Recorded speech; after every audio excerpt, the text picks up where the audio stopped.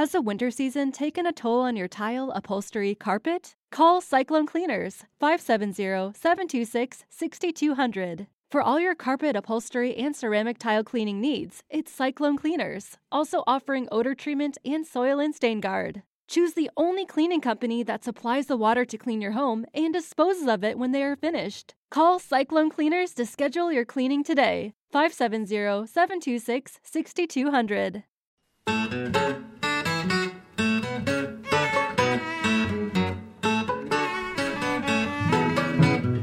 This is Pretty Much Pop, a culture podcast, examiners of creative expression and impression alike. Today we're talking broadly about autobiographical comedy, narrowly about Kevin Allison's Risk project of curating confessional monologues with the man himself. I'm Mark Linton-Meyer, risk-averse, yet not risk-averse. I'm Erica Spires, and I'd love to tell you about the time I tried to pick a tick off a cat's balls, but I just don't feel like the story has any legs. And I'm Brian Hurt, and I'm a little worried that my most embarrassing moments to confess are still ahead of me. That's great. Welcome, Kevin. Hello, it's great to be here. Thanks so much for having me. Great to have you. Folks might know Kevin if they watched MTV's The State, or usually what I have to introduce you, like, who's The State? Oh, you know, like the people on Reno 911 and Wet Hot American Summer. And Kevin is another one of those. Yeah. 11 of us. In fact, we're doing a little bit of a reunion for San Francisco Sketch Fest this year, which has to be virtual. But The State is still good friends and always in touch about the possibility of future projects. So we'll see. You'll get that call for the CBS series any day now. It's happening. That's right. I did check over your IMDb and everything in your biography. Did you ever do Viva Variety, though, in any capacity? I was never on an episode of Viva Variety. There was a lot of tension about that show in the group. Oh, yeah. The group kind of had like the Beatles, you know, where the last year and a half was very, very tense. And the existence of Viva Variety was the culmination of all the tensions. So by the time Reno 911 came around, we were all friends again and all that sort of thing. So no, I was never involved in Viva Variety. I went through a really rough patch after The State broke up. I would imagine.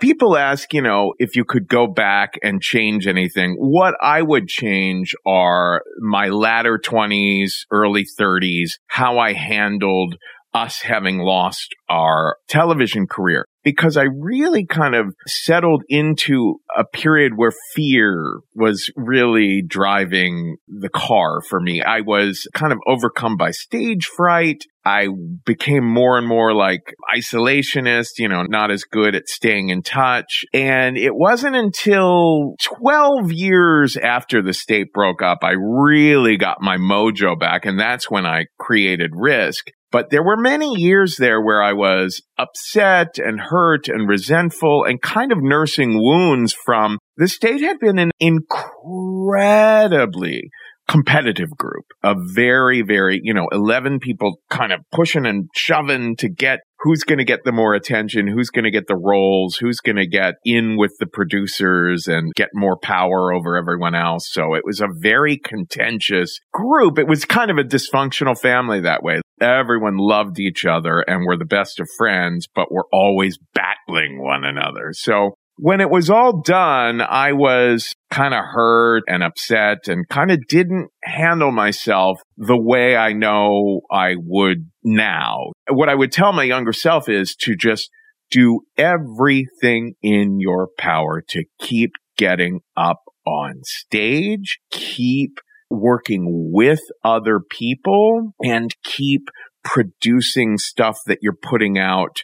We're at a very different place now with YouTube and podcasts and yada, yada. So it's much easier to say today to keep producing content that you're putting out to a wider public as well. So those are my main regrets of how I handled after the state broke up. Yeah, but I guess a lot of that led you into doing what you're doing now, right? Because you have some of those stories, I imagine that helped to fuel some of what Risk is. Yeah, I remember talking to Mark Maron about this, actually, and him saying, oh my God, yeah, but a lot of us have the decade we regret. You know what I mean? And he had a good point. Like, I call that time my time in the belly of the whale. If you look at like the classic archetypical story structure, that was my time in the wilderness. And yeah, a lot of crazy stuff happened during those years. Survival jobs, all sorts of crazy adventures in the underbelly of New York. And it's so funny. So much of going off on my own on little adventures did really, in fact, inform so much of the storytelling that I do today. Yeah, let's use that as a nice segue here. I had come up with this originally topic as autobiographical comedy, but you clarified for me, no, it doesn't have to be funny. It's often funny. Obviously, you're coming from a place of comedy background, but that's not the point. The point is to be honest, to be confessional. Can we kind of start with that connection? I still didn't feel the need to retitle the episode. I still feel like it's still a form of comedy, but it is transcended comedy. It doesn't even have to be funny. It's so cutting edge and awesome. Yeah, I can tell you exactly what happened with how Risk came to be. After the state broke up, I spent years thinking, well, maybe I'm a one-man sketch comedy group. Maybe I should just get on stage and play characters, sometimes two characters at once, like Lily Tomlin or something like that, or sometimes just completely surreal bits like Andy Kaufman. And so I was getting up on stage occasionally and doing those, but not often enough. And somehow I just wasn't breaking through. And in 2008, I created, I think my third solo show of characters, and it was called F Up. It was literally about 5 characters who had F'd up their careers. So you could see right there that I was starting to become autobiographical, but through fictional characters. I did the show in San Francisco at San Francisco Sketch Fest, and Michael Ian Black, who was another member of the state, came to see it. And afterwards, he was just brutally honest with me. He decided to not pull any punches. We were walking away from the theater, and he was like, Kev, I gotta tell you, I really think you would do better just dropping the act. Just cut it with the characters. You've got such a crazy, fascinating life. I really felt like everyone in that audience would have been much more invested if you had just gotten up on stage and just started telling true stories about yourself. And I said, oh my God, I feel like I've heard that in my head before. I feel like my superego has told me to do that, but that just feels too risky. And Michael said, risky? That's a great thing for it to be. Hold on to that word, because if you get up on stage and you feel like, whoa, I'm outside my comfort zone here, I'm really revealing something, I'm risking opening up to these people, they're going to start opening up to you. So I said, okay. I went home on the flight home from San Francisco to New York. I was like, okay, here's what I'm going to do. I've never been to a storytelling show before. Never been to the Moth. Don't really know about this whole storytelling scene, but I've heard of it. And I know a friend who does have a storytelling show at the UCB Theater in Chelsea. As soon as I get home, I'm going to contact her and say, hey, can I be on your storytelling show? And her show was all stories that had to do with people's sex lives. So I said, what's the riskiest story I can think of to tell? It would be the first time I tried prostituting myself when I was 23 years old. And I set to work composing this story and didn't really know anything about storytelling at that time. You know, a lot of people now that I coach people on how to tell stories, they make the same mistakes I did, which is I went right into personal essay mode, very literary, very clever. Here's a joke, trying to time things out. But I was so terrified the day of that I was like, I can't do this. And I called the producer of the show and I said, I can't do this. And she said, why? I said, it just feels too risky talking about prostituting myself. People won't be able to relate. And I don't know.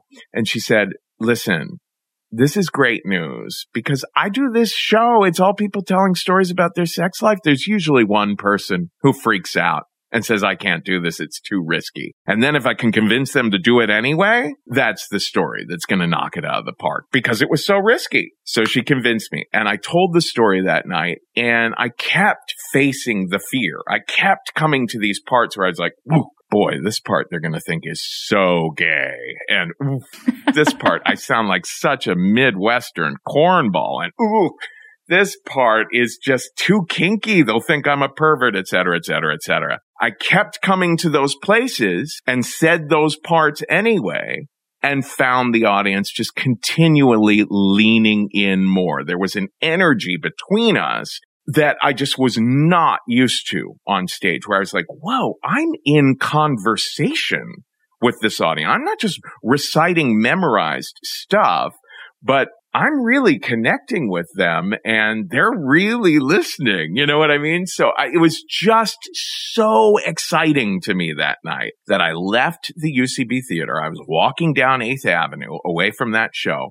And I thought the whole idea of risk occurred to me during that walk. I was like, I've got to do something that forces me to get up on stage on a regular basis. I should create a show where I have to tell a story on a regular basis so that I'm forcing myself to get over stage fright and just keep appearing before audiences. But it should also be a podcast, which I was just then learning about, so that it's reaching a wider audience than, a small room comedy. And I'll call it Risk. And everyone who tells a story on Risk, doesn't matter if it's funny or terrifying or beautiful or whatever, they have to feel like they're kind of stepping outside their comfort zone and saying something in mixed company that they would ordinarily maybe just save for the therapist or their very closest friends, so that it feels really risky to them. And that idea totally changed my life. And over time, what I began to learn was that unlike a stand-up comedian, when you're telling a true story, you don't have to think quite so mechanically about getting laughs. Like a stand-up comedian, like if you've watched the way that Jerry Seinfeld works his way through a routine, it's very kind of mathematical. It's very kind of, okay, there is that whole theory you should be getting a laugh every 8 seconds in stand-up. And I originally went into doing Risk with that thought of, oh my gosh, how many words is 8 seconds? And is this funny? And what I eventually just started learning from seeing how I was in conversation with the audience is that people were often laughing at stuff that I hadn't even originally intended them to laugh at, and then not laughing at stuff that I had, and just kind of over time feeling it out and realizing, the real goal is to be as honest as you can. It's just a part of my personality that funniness is usually going to come out. Like that story about prostituting myself for the first time, ultimately, that's a sad story. It's a story about a kid who is desperate to pay the rent and is doing something he really does not want to be doing. And yet it is hilarious because there's just so much that happens in it that's just where you're just like, oh my God, this kid. Well, and also it makes it sadder that you said prostituting myself the first time. Yeah. That's part of the story. Well, that's really interesting because I sat down with Mike Birbiglia's director, Seth Barish, and I shared that story with him once. It was a coaching session. So he was just like, I just want to hear various of your stories. So I shared the prostituting myself with him story. And he said, that was hilarious, but I feel like there's a sadness there that makes me curious if there's more to that story. And I was like, well, yeah, I did successfully prostitute myself the very next night. And that was a very sad story. And he was like, that's great. You can have funny stories and then start to feel out whether or not if you started to try to expand on them, they might lead to sad stories that you can let be totally sad. Although, to be honest, I never have told that second story. I mean, I definitely could. You have now. I told it to some friends recently around a campfire, literally around a campfire. And I realized, oh my gosh, I really should turn that one into a full-fledged risk story as well. And sure enough, my friends were laughing around the campfire at this very sad, successful. Because the first one is a comedy of errors. And this one, I realized, I guess like my whole life is a comedy of errors, you know? So no matter how sad it gets, you're going to be laughing at parts. Well, you mentioned Jerry Seinfeld in comedy, and I happen to have a quote of Seinfeld's up. I guess it's a Seinfeld script that I had pulled up getting ready for this as we were preparing. This is from the episode called The Comeback, where someone has said to George Costanza, the ocean called the running out of shrimp, right? Because he's eating all the shrimp at a meeting. So George is telling the story to Jerry, and he said, so George tells Jerry, but then I said to him, oh yeah, well, the jerk store called and they're running out of you. And Jerry said, really? That's great. You said that to him? And George says, well, actually, I thought it up on the way over here. And Jerry said, oh, that's not quite the same. And I guess I have to ask, that first time you told your story, did you have any urge you understand comedy? Did you have to fight the urge not to embellish to get a laugh? And over time, do you have now any sort of bullshit detector when you think maybe someone participating in risk maybe isn't quite giving you the full confessional, not because they're ashamed of something, but maybe because they're going for a joke and they're not being totally honest in order to get the laugh? Yeah, I was watching a Kevin Hart concert. I don't remember the name of it, the name of the special. It was one that was in front of like 80,000 people. Like, I get uncomfortable when someone attempts stand up in a place where it's like a football stadium or something. I think all of these forms just work a little bit better in at least slightly more intimate space than that. But anyway, he was telling a story and it veered very clearly from true into embellishment. And I was trying to ascertain, is it because I'm so used to telling true stories that I'm disappointed now in how blatantly embellished this is becoming? There are certain people who are really masters of the comedic embellishment that makes you go, wait, really? Or no? And, you know, like David Sedaris is a perfect example of that because, you know, The New Yorker, where he publishes most of his essays, for years, they were the gold standard of fact checking. And so he used to always have these problems with him where he would say, he would be telling a personal essay where it's very, very true. And then he would just state something where they were like, wait a minute. Well, that was almost magical realism of human foibles, right? I mean, it wasn't. Yeah. No one really read that thinking that he was. Right. So it's not quite the same thing as that little tweak that you think is just going to go from being kind of the ho-hum moment in your story that's a bridge to saying, well, this is actually now a funny thing that happens. That's the bridge. Yeah. Matthew Dix talks, he's a storyteller and a storytelling teacher. He talks about the 4 lies of storytelling: compression, omission, reordering when things happened, these various things. It's kind of like the whole thing, the famous Supreme Court case, you know, I can't define pornography, but I know it when I see it. That's the same with embellishments in storytelling, where the memory does not serve accuracy. Memory serves narrative, and narrative is all based on emotion. So we can't help but be making things up to some extent when we're recalling stories. It can be very interesting to stop in the middle of a story and admit, I think this is what happened next, but maybe, you know, because we spend a lot of time when we sit down with our therapist talking about that kind of stuff, like, well, I've always remembered it as happening this way, but did it? And that can be interesting to include in the story itself. But yes, there are moments where someone quotes someone has a character saying something that sounds so much like movie dialogue, or something happens that is so coincidental or like movie-esque seeming that we will have to stop and say, do we really trust this person? And we'll really poke and prod at people when they're preparing stories for Risk if we sense anything like that. There have been a couple of stories that have gone on Risk and caused lots of discussion among fans, where some fans will start trying to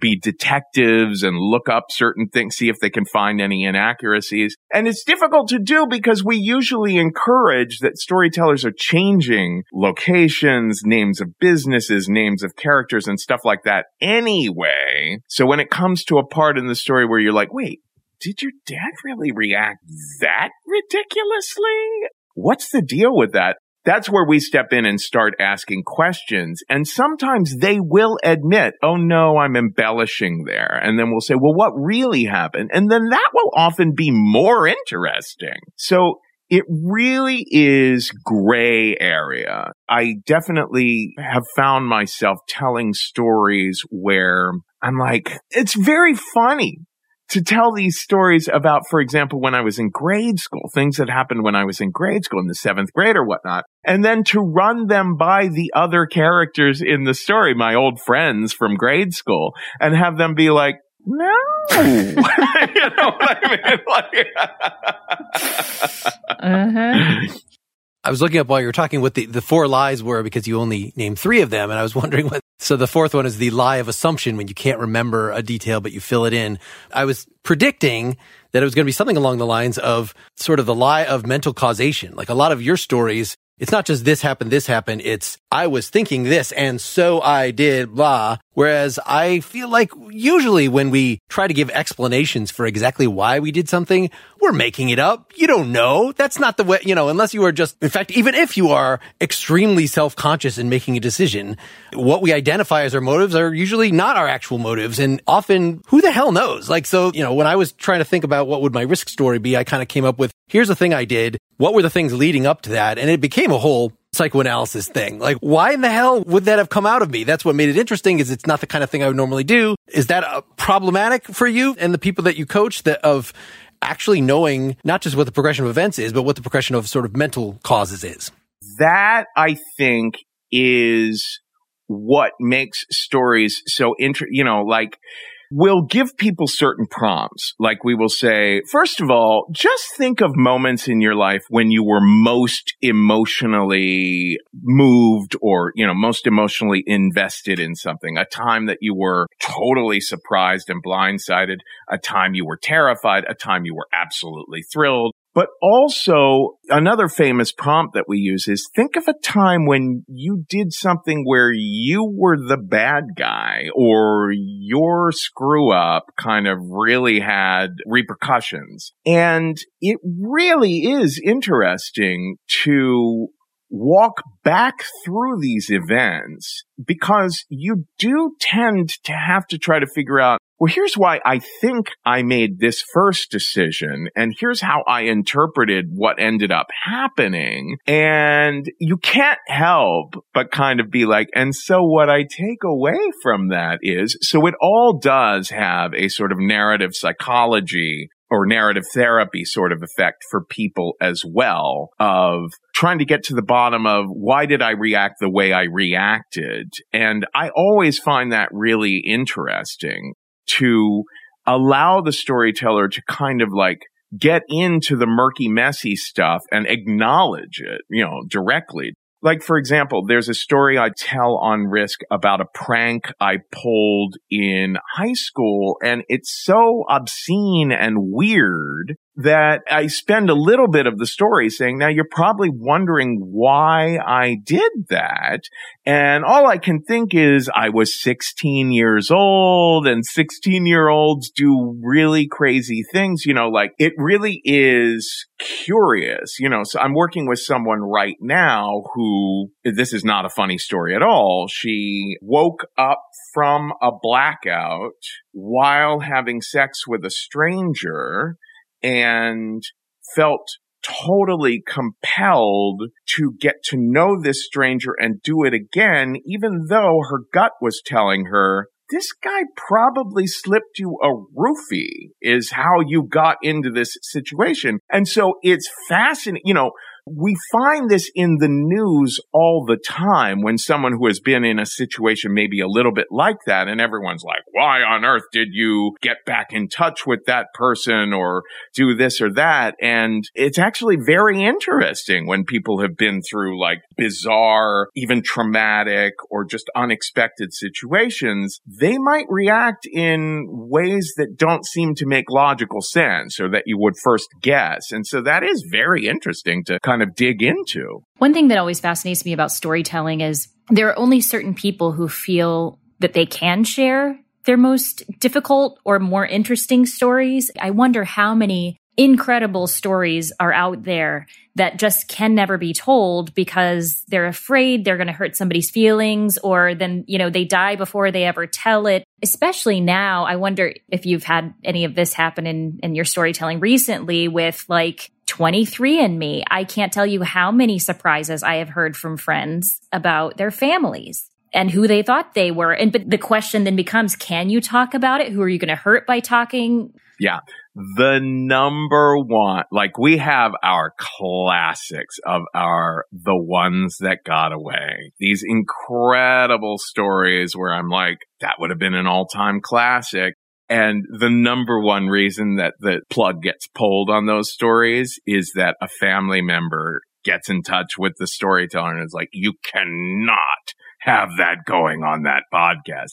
A lot of people use fake names when they do the show, but even when you use a fake name, like your family members might have feelings about your voice being out there, sharing that. So yeah, that is tricky territory too. And then there are certain personality types that are just not extroverted to get it out. We deal with a lot of having to recognize certain things like PTSD or ADHD or Asperger's.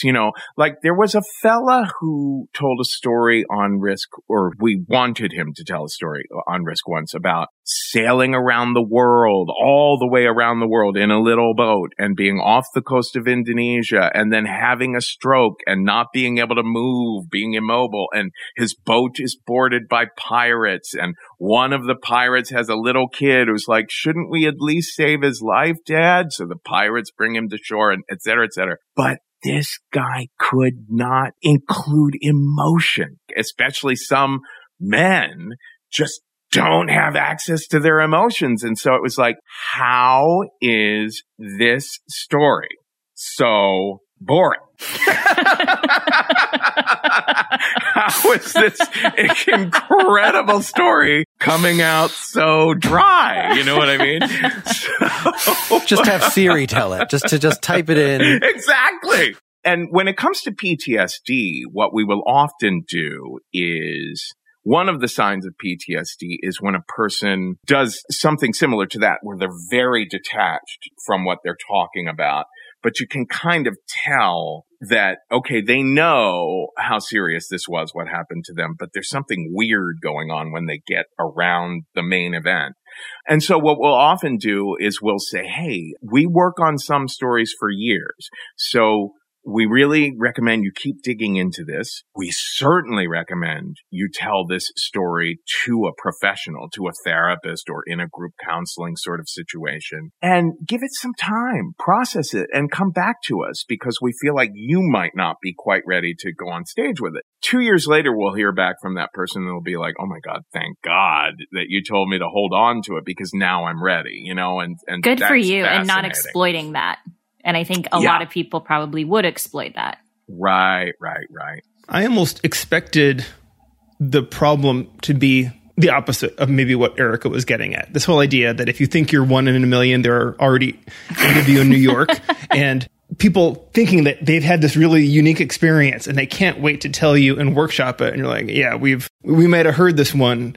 And, that's an experience I had in therapy. It's like, oh yeah, this is what you're telling me is probably not the first time I've heard this today, let alone in my career. So yes. Are you turning people away with like, well, yeah, that's more a trope than an actual story, or that's, everyone has that happen to them. The police said that the call was coming from inside the house.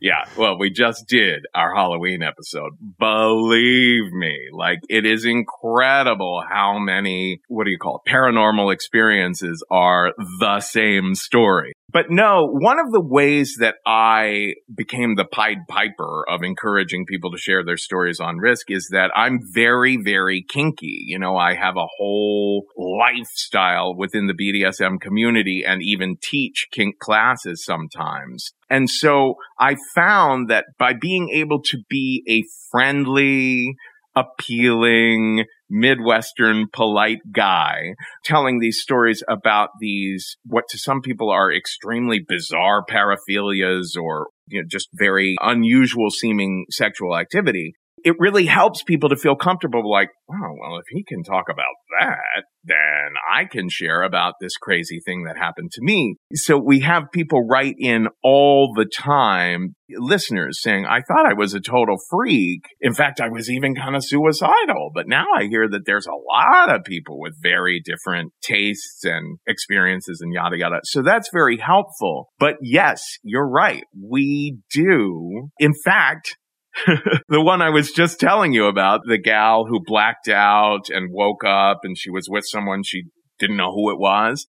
My story coach who first read the pitch was like, we've heard this so many times. And I was like, no. This one is a little different because of the nuances of her relationship with this guy afterwards, et cetera, et cetera. So yeah, you do end up hearing a lot of the same kind of story. So we want to always be pushing. And another thing that's fascinating to me, this just blows my mind, is that there are people who will be friends of mine or acquaintances of mine or people who have been listening to the show for years, and they hear me just desperately calling for pitches on every single episode for 11 years. And then there'll come a day where they'll be like, well, I guess that time that I overdosed on heroin and drove my car off a bridge while having sex with, and I'm like, yeah,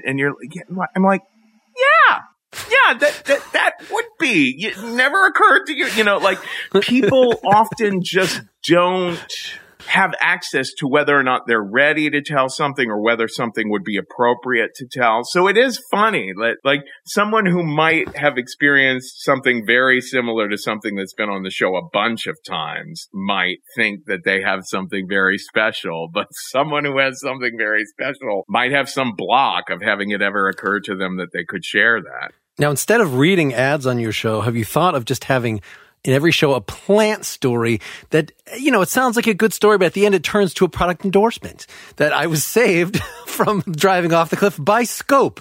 I'll tell you, we have thought of that. We have brainstormed on that because advertising, it's so, we depend on it, but you have to figure out ways to keep it interesting. There was a time there where I was turning the Stance.com theme into a song or trying to make sketches out of Adam and Eve ads.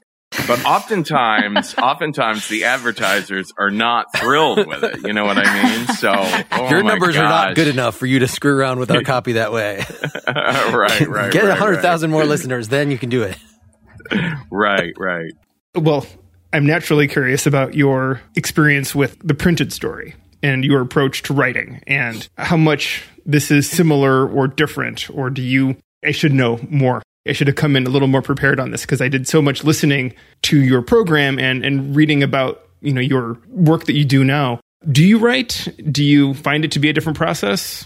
So I have pretty bad ADHD. In fact, I'm currently seeing if I can get medicated for it. My entire life, I have always felt, I should be writing more. Whether it be journaling or prescribed writing, like, okay, I'm going to write a this or that kind of thing. And I've just never been disciplined about doing it on a very regular basis. What I learned over the years with storytelling, preparing stories to share on Risk, is that it usually helps to compose it first as spoken word. What I'll normally do is I'll turn on GarageBand and I'll start just trying to tell the story, and I'll leave myself lots of leeway for pausing and going back. I'm very used to using GarageBand, so I can almost just like edit it on the fly as I'm going. But the way that it's coming out of me first is me speaking, me actually using my voice and pretending I'm conversing with someone, because that helps keep me from getting too clever or falling into literary syntax or getting too far afield from it, because I think that there is a tendency with essaying to allow yourself, or at least with me, to kind of allow myself to go down little interesting mental rabbit holes that might not be so. You have a sense when you're telling a person a story to their face, when you see their eyes start to glaze over, or when you fear that you might be about to lose them because you're kind of digressing. So you have this feel of, okay, they're with me. And the reason they're with me is because I'm keeping the emotional through line going, So I find it easiest to first work on a story with GarageBand rather than ever typing anything out. Then I listen back and I will start transcribing it, and I'll transcribe the parts I like and then be editing it as I go, so that there will be a script eventually of what I consider a final draft for presenting in front of an audience. And then I'll record that and just listen back to it a few times. And then once I'm actually in front of the audience, just try to remember as best I can, but not have memorized it word for word, so that it still sounds kind of natural. And there will be points where I'll even say, oh my God, I forgot where I was. You know what I mean?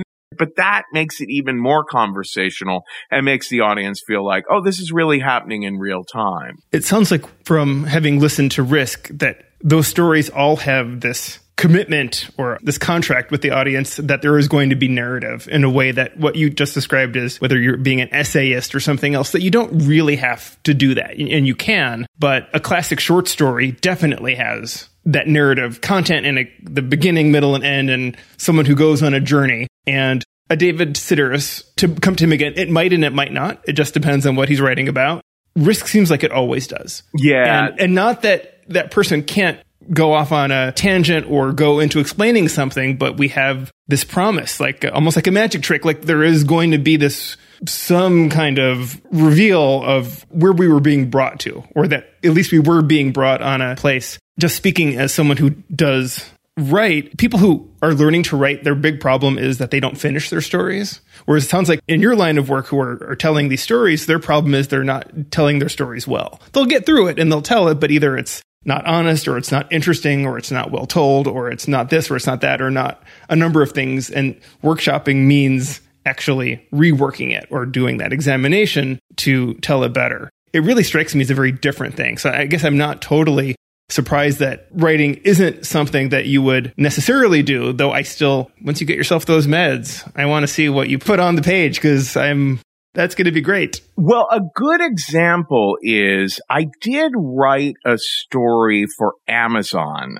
This was last year. It was called Two Henrys, and it was about my relationship with my best friend from the first grade to the 8th grade, and all the things that happened to us in those years. And it was really interesting because they wanted it to be at least an hour long if it was to be made into an audio book.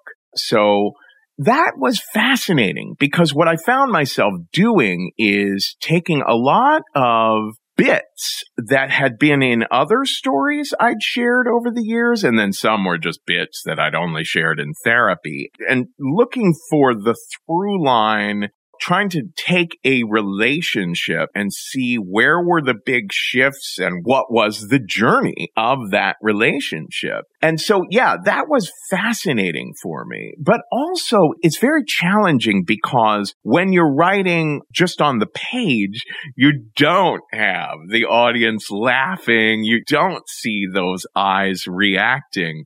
So sometimes I'll be like, oh my God, this is brilliant. And then they'll be like, can we just cut this paragraph? You know what I mean? Like, so that was a fascinating experience. And it did convince me that I need to be doing more of that. You know, I always have this philosophy that because the state used to be very arrogant when we were in college at NYU, when we first started out, and we were like, there's only sketch comedy. Stand-up comedy sucks. Improv is for losers, you know, like, and then I was very, very moved to see that members of the group grew out of that in later years and started realizing, no, it's a really good idea to try improv, to try different kinds of writing that might not have ever occurred to you before, because it's all working different muscles in the creative soul, and it all kinds of ends up informing each other.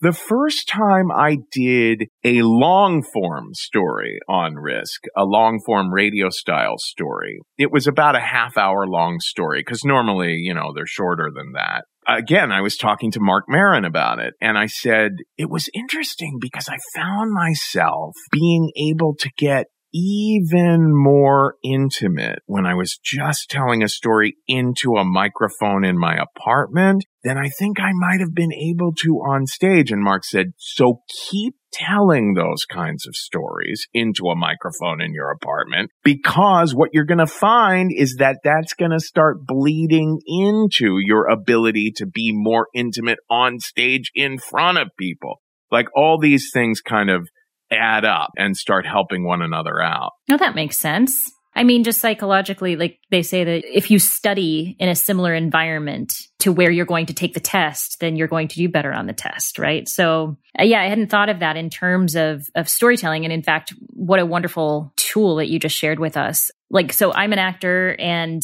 I also find that I'm a better auditory learner a lot of times with scripts than I will always record all of my lines, just not necessarily with any emotion, but just to have it. And I'll listen back and I'll try to say it with it. And I find that the way those synapses fire is a bit better for me than reading it and trying to memorize it from a written form. Yeah, isn't that crazy? Like, if I am working with a text, like, for example, I'm learning how to do hypnosis right now because just it's something that fascinates me. But in order to learn how to do something like that, you have to pay very close attention to what the textbooks are saying. So I've found that recording myself reading the textbook so that it's not just visuals running through my brain of visuals of words, but I'm actually saying it out loud. And then if I want to, I can listen to it again later, you know? I do find that I think I'm more of an audio person as well. So it sounds like the appeal of this storytelling form, at least when you started, was it didn't seem like you needed to know the history of and craft of storytelling, that it's something everybody has experiences. And as long as you're feeling passionate about it, as long as you can kind of return to that, you know, it's something that you can make up a method of doing it on your own. But clearly, the fact that you're coaching now, I mean, was that all just a matter of like the lessons that you and the folks that you were talking to learned in doing this? Or did you then go back and investigate the traditions of storytelling and are bringing that couple thousand years of grown wisdom to bear? Or do you feel like, no, that's great that that's out there, but this is a homegrown project? Oh, my goodness gracious. Like, when it finally occurred to me to be doing Risk, I looked back and realized, oh, okay. I spent my entire years of 5th, 6th, 7th, 8th grade making sketches on a Radio Shack tape recorder and listening to comedy records where Monty Python or whatever were doing audio bits. And, I told stories in front of giant congregations because I was raised extremely Catholic and my parents wanted me to become a priest and I was kind of being groomed for giving homilies. And looking back at the way that the state had come to understand a typical 5-beat structure of a story, had almost just kind of instinctually found our way to that. So when I finally put together Risk, I realized I had been learning all along how to do various things and was finally consciously putting them together. So very shortly after we started Risk, Michelle Walson and I, who was the producer of the show back then, were like, we should start teaching classes. Because here's the thing. I always encourage people to tell a story first, like I just said before, kind of just spewing it out into a recorder or to a friend, right? Not thinking consciously about Joseph Campbell or anything like that. And then once you've got that first draft, then going back and being like, wait a minute, did it have to start here? And why is this the ending? Starting to think in those terms. So I think that having read books like Story by Robert McKee or, listening to Joseph Campbell way back in the day, a lot of that stuff was already bouncing around in my head. And when Michelle and I started teaching classes, then, they say you never learn more than when you start teaching. And the reason for that is because you're trying to start being conscious of the way you do what you do. You're trying to start to name and identify, here's why that worked, and here's why this didn't work. Now we have the Story Studio, my school, where we teach all kinds of workshops, even corporate workshops for people to learn how to talk like human beings at the office. And the short answer is, when I first started Risk, I thought, oh, this is like folk music in 1960. Anyone can grab a guitar. Most people are not going to be Bob Dylan, right? And it is to a certain extent. I mean, The Moth is a place where anyone can go and put their name in a hat and try telling a story for the first time. We all have life experiences, and oral storytelling really is something we do every day.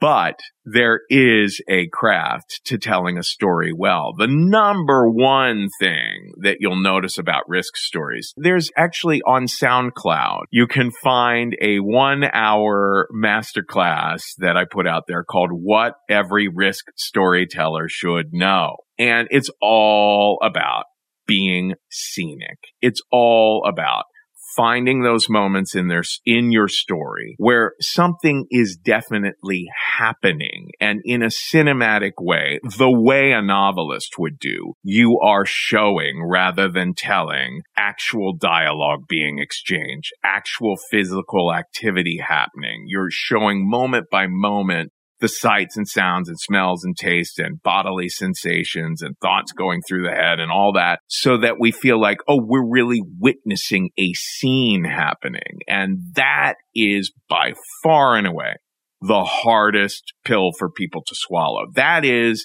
the skill in storytelling that people have to be reminded of over and over and over and over and over and over and over again, including myself. I still have drafts of stories where I'm like, okay, I've philosophized and editorialized and given a general overview of this psychological thing that I was doing for years. How can I show it in dramatic action happening? I remember when I first started taking improv classes, they said, here's the thing.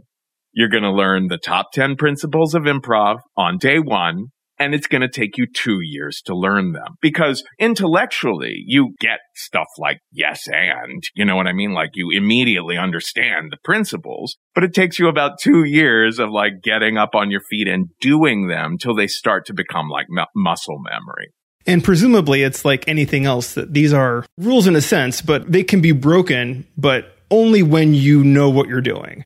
Picasso only got away with drawing cubist paintings because he also was a classically trained artist who could draw the human form, right? And so it's always done with a purpose when you choose to not follow these guidelines. Otherwise, it would be too cookie cutter and you wouldn't have any excitement of veering off the path of the one way of doing it. Yes, that's absolutely right. Absolutely right. I mean, there are all sorts of guidelines that we give to people that we then, when the right story comes around, we're just like, all right, wait a minute. Wouldn't it be really fun if we just did the thing you're not supposed to do here? Oh, yeah.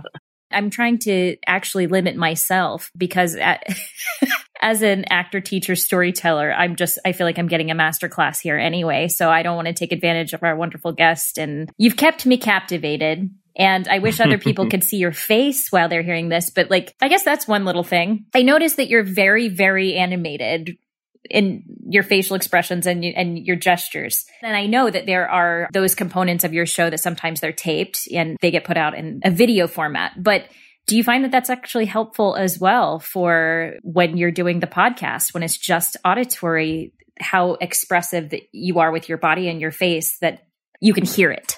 It's so funny because when I have had to do professional voiceover things,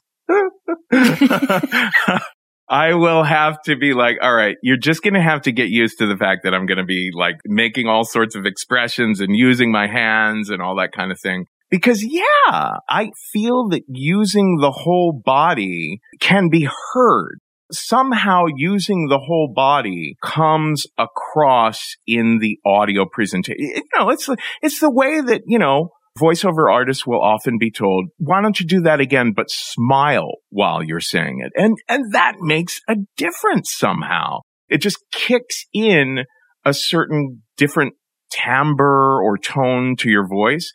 So I've noticed, one of the things when I'm recording a story for someone, people will always say, wow, your eyes. I was just following your eyes the whole time. And I'm very conscious of that. And I know that Ira Glass, when he records people for This American Life, he literally conducts. He literally is using his hands to draw more out of them, telling them to stop with that, like a conductor. Oh, yeah. So I think it is interesting the extent to which there's that stuff behind the scenes that you might not even know is going on, but that the actor is kind of using their whole body to affect the presentation. One of the things I would say to storytellers is a lot of people have a hard time hearing their own voice at first via recordings, but you got to get over that. You got to learn to just get used to not liking certain aspects of your voice and maybe tweaking. When I first did Risk, Michelle Walson, it was maybe the third time we had done a live show, and she pulled me aside. She was the producer of the show back then, and she said, I gotta tell you, you told that story a little bit like you were talking to a room full of second graders. She was like, you were putting so much emphasis on everything and talking too slowly and all these sorts of things. And if I didn't trust and love and respect her point of view, that might have been hurtful for me. But instead, it was like, oh, okay, let me be conscious of speaking to the audience a little bit more like I'm speaking up into intelligence rather than down. You know what I mean? Mm-hmm. And just make little adjustments happen because of that. So I don't know. It worked for Trump talking down. You got a lot of mileage out of that. I was just surprised that you came to this interview. Erica didn't point this out, but that you came to this interview in full body Incredible Hulk makeup. I was very surprised by that, but I guess that's just your thing. You can hear it through the mic, Mark. Oh my God. Well, I'm looking at myself on the camera here on the Zoom and realizing, oh my gosh, this is the first time I'm doing a Zoom where I don't look utterly exhausted, because of the political situation where it's like, you can clearly see a little bit that I'm calming down a little bit now. Oh my gosh. after the election, in case anyone is confused about the date here. Yep. Yeah. Do you have anything besides the podcast to plug before we let you go? Well, everyone can find me. My social media, it's at the Kevin Allison on Twitter and Instagram. And then Risk's socials are always at Risk Show. But the podcast itself can be found wherever podcasts are. And the podcast website is risk-show.com. And look up the Story Studio if you're interested in any sort of training. That's thestorystudio.org. And then I do personal training. Personal storytelling training? Or yes, of course. Yeah. He's Kevin also Allison is my personal trainer. That's at kevinallison.com. He wears his Hulk makeup to the personal training sessions. It makes me feel strong. All right. Thanks so much. So long. Thank you so much. Thank you. Thanks, Kevin. Get more Pretty Much Pop at prettymuchpop.com. Get bonus content for every episode at patreon.com/prettymuchpop. Pretty Much Pop is part of the Partially Examined Life podcast network, and it's also presented by openculture.com. When facing a family law matter, it can feel like an overwhelming and never-ending court process. It's vital to know that things will look better on the other side if you hire legal counsel with the skill and compassion to help. At Stengy Law Firm, we represent clients in difficult family law matters every day. Visit FamilyLawRepresentation.com to schedule your consultation. That's FamilyLawRepresentation.com. Stengy Law Firm, here to help you rebuild your life. Stengy Law Firm has an office in Wichita. Kirk Stengy, 120 South Central Avenue, Suite 450, Clayton, Missouri.